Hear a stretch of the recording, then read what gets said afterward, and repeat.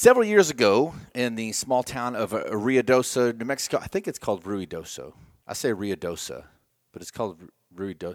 Dude, it's New Mexico. Does anybody even care about New Mexico? It doesn't matter. Anyways, so my wife and I and several friends were in New Mexico. Ruidoso, doesn't matter. And we enter a small tattoo shop. Now, my wife, to my surprise, at the time seemed open to the idea of donning a tattoo. It would be her first one. Now, I had been wanting her to get inked up for a while, so I was pretty pumped about the idea. I think tattoos are sexy on ladies. I was like super cool. I was like, yes, Lauren, you need to get a tattoo. And it was that tattoo that ended up being the catalyst for this podcast.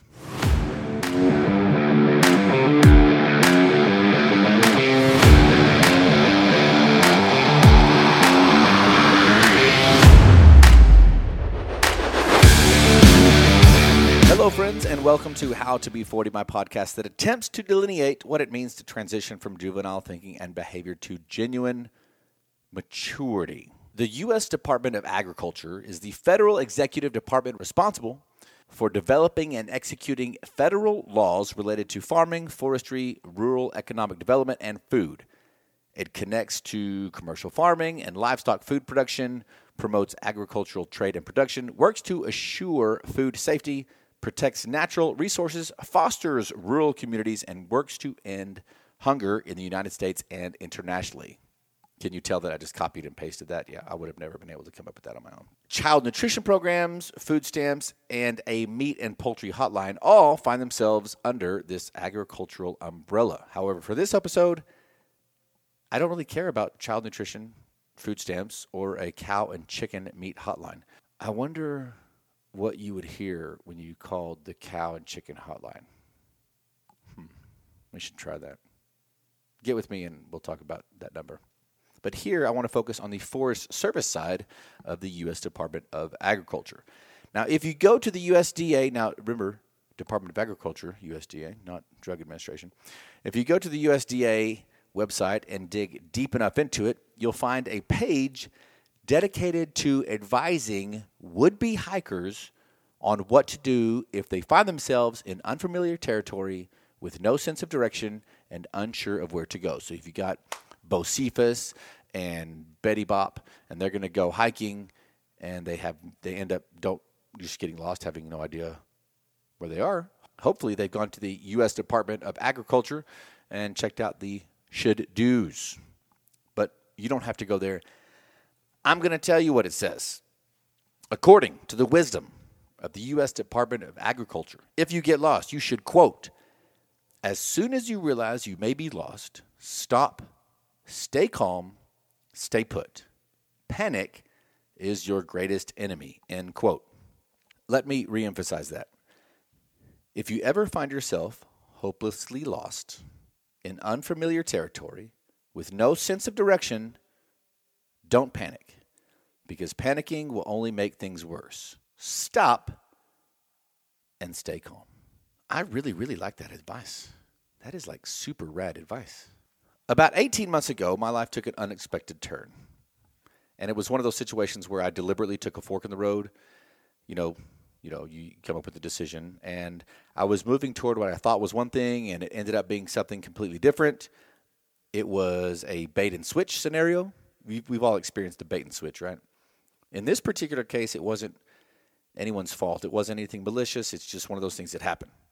And I know that all of you have experienced this to some degree, right? You drove to an event, you hung out with somebody, you attended a party, you got into a group, you did something, but what you experienced was very different from your expectations, right? It happens. Well, that's what happened to me, but on what I'm going to call a life-altering scale. And recently, in this forest of life that seems so unfamiliar, without a sense of direction and not knowing the correct course of action, not knowing where to go, quite honestly, it's tempting to panic, right? You don't know what to do. And I know that, beyond any doubt, that sometimes you have felt or currently feel just as lost in this crazy place as I do, right? It's just part of it. But what do we do when we're lost? Let me rephrase that. Because what we do My son would chime in and say, haha, you said do. What we do and what we should do are very different things, right? So I should say, what should we do when we're lost? What action should we take when our decisions or even the decisions of others seem to have entrenched us in mud or immobilized us? One answer as the ideal appropriate action or the source of information on how to act comes from song lyrics. I dig song lyrics. Dude, I've been listening, I shouldn't say this, but I've been listening to a song called Duality by Slipknot a lot lately. I know I shouldn't do that. Christians don't do that. Maybe I don't. It's really rad. But anyways, okay, it doesn't matter. We're not going to go to Slipknot for advice on what to do here. Instead, we're going to go to some lyrics from the Psalms. That's right. I don't know if you knew this, but the book of Psalms, like in the Hebrew Bible or the Old Testament, the Christian Bible, it's just lyrics. So there's supposed to be music that goes with it. Like I'm sure it's like thrash metal or something like that. But anyways, let's go to it. If you go to Psalms chapter 46, verse 10, it reads, he says, quote, be still and know that I am God, end quote.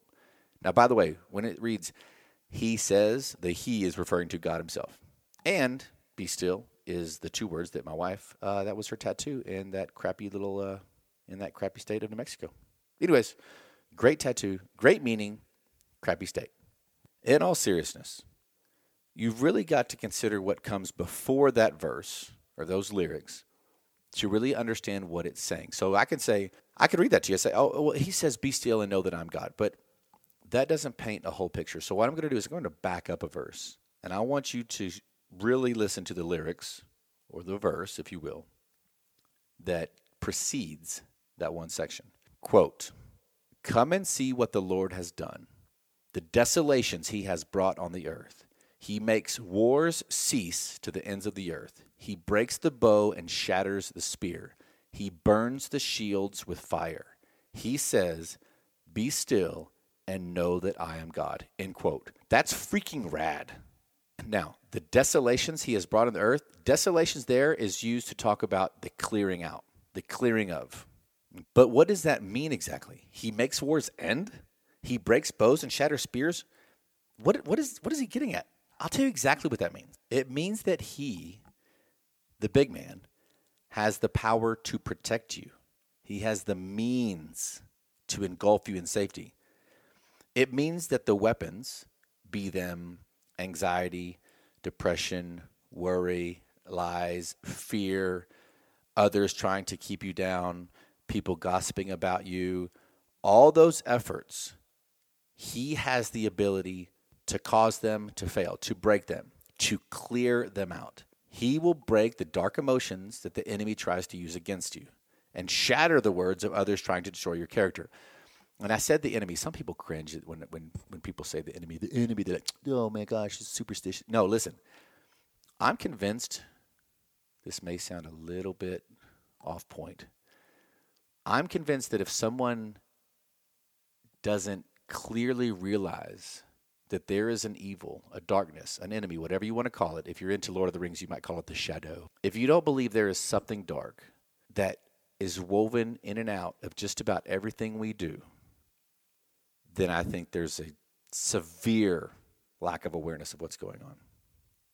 And many of you know how real that is because you have been the target of these, quote, bows and spears, right? You have been a target of this enemy that I'm speaking of. So what should we do when these wars are being waged against us? What action should we take? Should we worry? I contend no. I contend we should chill the F out. We should calm the F down. What action should we take? None. None at all. Because panic is our enemy. Anxiety, our downfall. We should stop.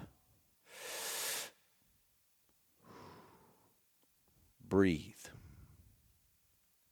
A small 8-word lyric in a 3,000-ish year old manuscript counsels us in the ideal way, in a way similar to what the U.S. Department of Agriculture suggests we do when we are hopelessly lost. When we've taken the wrong path, when we find ourselves in unfamiliar territory for whatever reason, for however long, the suggestion is simple. The wisdom is there. Stop. Don't panic because fear will only make the situation worse.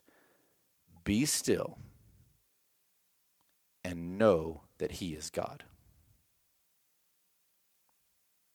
I'm Noah Dean. Thanks for listening.